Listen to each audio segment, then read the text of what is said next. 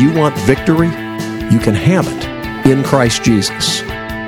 Time once again for Abiding in Christ with Jim Wood. You have to step back, evaluate the various positions in light of Scripture, and then re-engage with a godly perspective. Pastor Wood is the founder of Wears Valley Ranch, a Christian home and school for kids from crisis family situations. Jesus said, "As the Father has loved me, so I have loved you.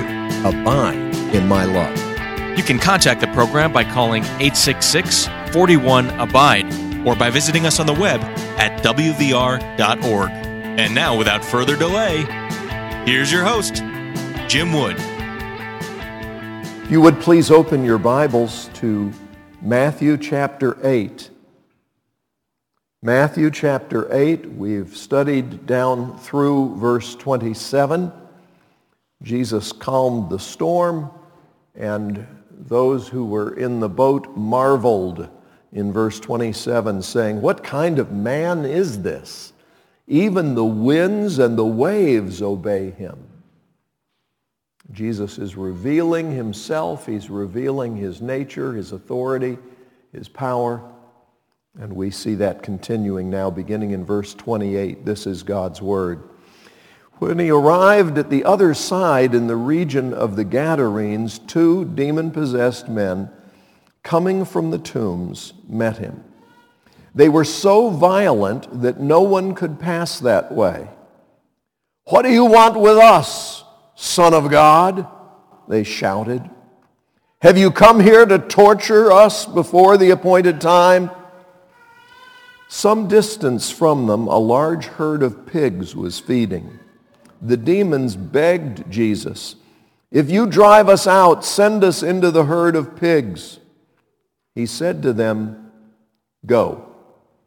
So they came out and went into the pigs, and the whole herd rushed down the steep bank into the lake and died in the water. Those tending the pigs ran off, went into the town and reported all this, including what had happened to the demon-possessed men. Then the whole town went out to meet Jesus, and when they saw him, they pleaded with him to leave their region. May God add his blessing to this reading from his holy and inspired word. Jesus went over to shall we say, the wrong part of town. Jesus went to a place where good Jewish people were not inclined to be. Jesus went to a place where they were raising pigs. If you were Jewish, prior to the time of Christ and in the time of Christ, you just didn't do that. That was not okay. You didn't want anything to do with pigs. When Jesus tells the story about the prodigal son, the epitome of disgrace and despair was that his job was taking care of pigs. I mean, that was just as low as you could go. So Jesus goes to a place where there's pig farming on a large scale that is the heart of the town's economy, and when he comes ashore, a couple of guys, Mark and Luke only record one of them, but Matthew tells us there were actually 2. A couple of guys who were totally controlled by demonic forces came out and were yelling at Jesus. If you read Mark and you read Luke and you read this, there's no contradiction. Mark and Luke just give more detail. They give a longer version of this story, zeroing in on one of the men. But in all 3, what is clear is that this involved demon possession, and they knew, those demons knew who Jesus is. Now, these 2 demoniacs had never met Jesus. But the demons knew exactly who he is. He's the Son of God. Not only that, they knew what awaited them. They're going to be destroyed. And what they're saying is, hey, Did you come here to destroy us early? I mean, we're supposed to still have some time. I know that our time is limited. I know that we're headed for destruction, but we weren't expecting you to come and destroy us right now. What's the story here? And they ask Jesus to allow them, if you're going to cast us out of these men, let us go into the herd of pigs. Now, this is not a Marvel comic. This is history. This is what really happened, not make-believe. And there are some things about this that we need to recognize if we're going to have a realistic perspective about what's happening in our world today. Years ago, I had just driven back into my hometown of Montreat, North Carolina, having gone to pick up a couple of friends in another part of Western Carolina. And when I got back into town, and we went up near the college campus, where the conference center is also, and Lake Susan is, I could hear these screams like I've never heard before. I mean, awful, gut-wrenching screams that went on and on. And I said to the folks who were with me, that's a demoniac. Now, how did I know that? Well, it's the screams. That's a giveaway. No, it was called discernment of spirits, all right? That's one of the manifestations of the Holy Spirit spoken of in 1 Corinthians. And the Holy Spirit impressed on me, that's the cry of a demoniac. It wasn't somebody who just had a limb severed or seen someone else have a limb severed. And so I said, you guys stay here. I'm going to go see if I can help. On the other side of the lake, a boy who was early teens was lying on the ground, writhing, thrashing about, and he was the one who was screaming. His mother and two men were trying to hold him still. The idea was to keep him from injuring himself. The woman was trying to hold the boy's feet, and she was getting kicked like crazy by this boy. I mean, she couldn't hold him still. And the two men were trying to hold down his shoulders and torso. And I thought, I can't just stand here and let her get kicked like that. So I went up and I said, here, let me do that. And now the three of us are trying to hold this guy down. And he wasn't real big, okay? But he had extraordinary strength, or an extraordinary strength had him. They're praying over him, I'm praying over him, and the thought occurred to me, if the chief of police, whom I know well, if Pete Post were to come driving by in the cruiser and see what's going on, because he's looking to see what this screaming is, we're going to have to explain to him that this boy is under the influence of demonic forces, and there is no place on the form that he has on his clipboard in his car to record that. You understand? You can do drug overdose, you can do resisting arrest, but what's going on here? Is this a psychiatric problem? What's happening? Why is he doing this, and why does he have this extraordinary power so that three men can't hold him down? I was in college at that point. Well, Pete didn't come, but it occurred to me that in our culture, when things like that happen, we don't have any place on our form for that, okay? Demons, okay? That's item number 9. We can put that. No, we don't have that. We give people like that massive doses of meds. We put them in straitjackets. We put them in institutions. We try and get them away from us. But what about this guy? Well, here are two guys who for years had been unrestrainable. Mark tells us that many times chains were used to restrain their behavior. If you do not have internal restraint, society will impose on you external restraint. Okay? And whatever restraint was used on them, they broke it. Wow, I'd like to have that kind of strength. Wouldn't it be great to be the Incredible Hulk? No, not really.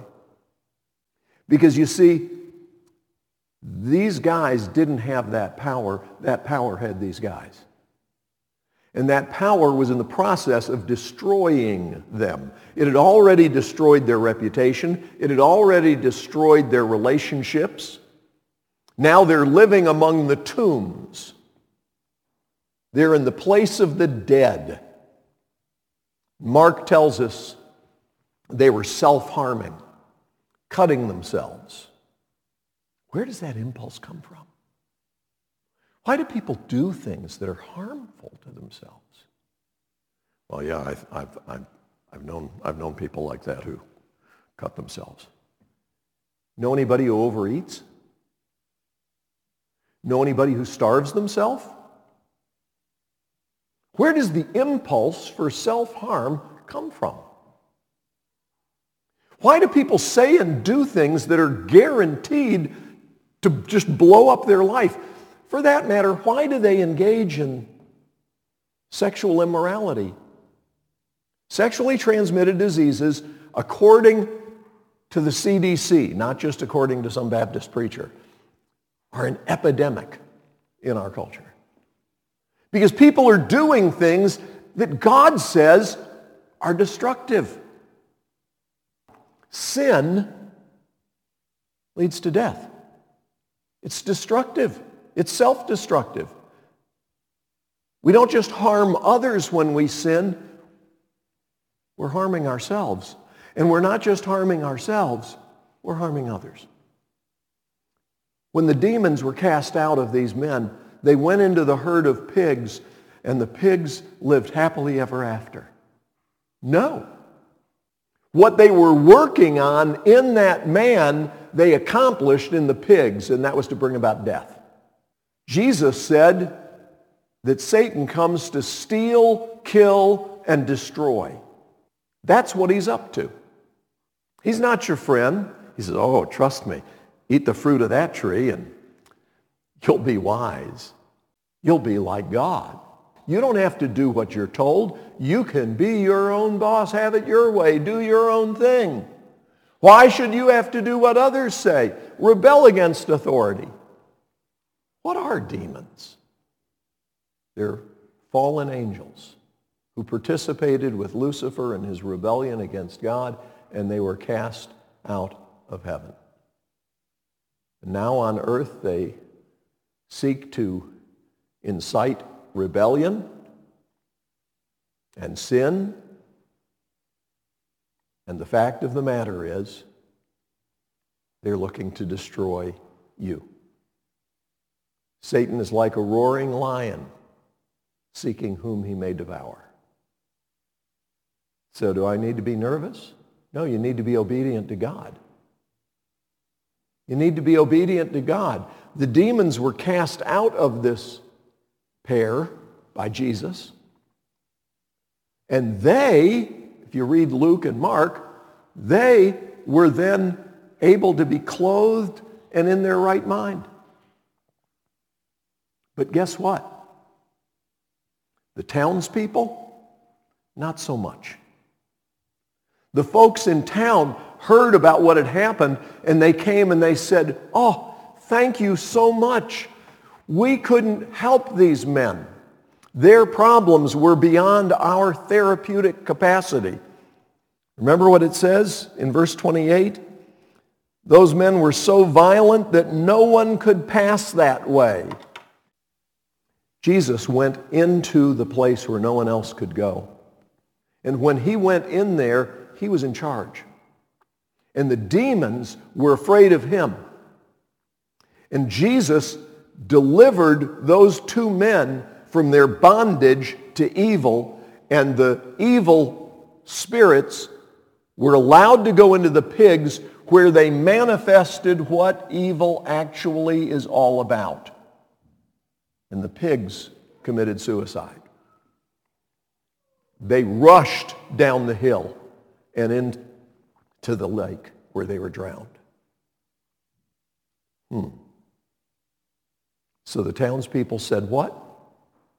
Thank you, Jesus, you've cleaned up the neighborhood. This is wonderful. I'm sorry, we shouldn't have been raising pigs anyway." No, they were concerned because they just had a huge financial loss and they were scared of Jesus. But what they said to him is an indication that they were under the same evil influence as the demoniacs who displayed it in a more dramatic fashion. They said, "Please leave our region." That is essentially what the demoniacs were asking for. Don't send us out of here. This is our territory. When Paul describes the way that the forces of darkness are organized in Ephesians chapter 6, he talks about principalities and powers and the rulers of the darkness of this present age and spiritual wickedness in high places.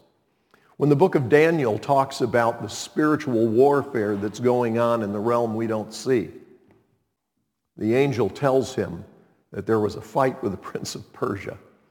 You talking about some guy with a turban? No, we're talking about the spiritual forces that are at work in different places. There really are territorial spirits. There really are forces that are focused in an area, and that's one reason why when missions is going forward, we go into an area and we pray. It's possible to bind evil forces if you're walking in obedience to God and in the authority of his word. I have, over the years, seen the Lord reveal things about certain areas, not just about individuals. There are communities that are in bondage, strange phenomena. And part of discernment of spirits, when God manifests that in someone, is not just recognizing that there's an evil spirit there, but what that spirit is. God will show us as much as we need to know. And we don't need to know everything because we couldn't contain it all. But God knows it all. And when these folks said, please leave our region, Jesus didn't say, no, I'm here now, this is it. Instead, Jesus left. He got in a boat and crossed the lake back over to the other side. I want you to understand that there really are evil forces. And that's not something you have to worry about, well, I'm walking down the street and all of a sudden a demon jumped inside me. That's not the way it works. The way that you come under the control of demonic forces is through sin, yielding yourself to those evil forces. One of the ways in which people sin against God is through involvement with occult practices. Years ago in Montreat, when I was a teenager, I was out trying to share the gospel with some of the folks who'd come for the conference. A bunch of teenagers were sitting in a circle on a sidewalk, just talking. And I walked up and interrupted by saying, can I ask you a question? And they said, yes. And I said, is Jesus Christ the boss of your life? I'd found if you asked people if they were Christian, so many people in the South thought the answer was yes, when it wasn't. I wanted to know if they really had come to the point of yielding their lives to Christ. And so I said, is Jesus Christ the boss of your life? Well, they thought that was a pretty hilarious question. But one young lady got up and she followed me and she said, can we talk? Well, we talked and it was clear that Jesus was not the boss of her life. She believed in Jesus. In fact, she was a pastor's daughter.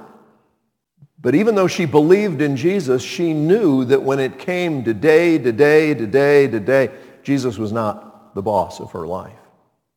And so after I shared the gospel with her, talked about his death on the cross and his rising from the tomb, the fact that he's alive right now and that you need to yield your life to him, she said, I want to do that, but something inside me is holding me back.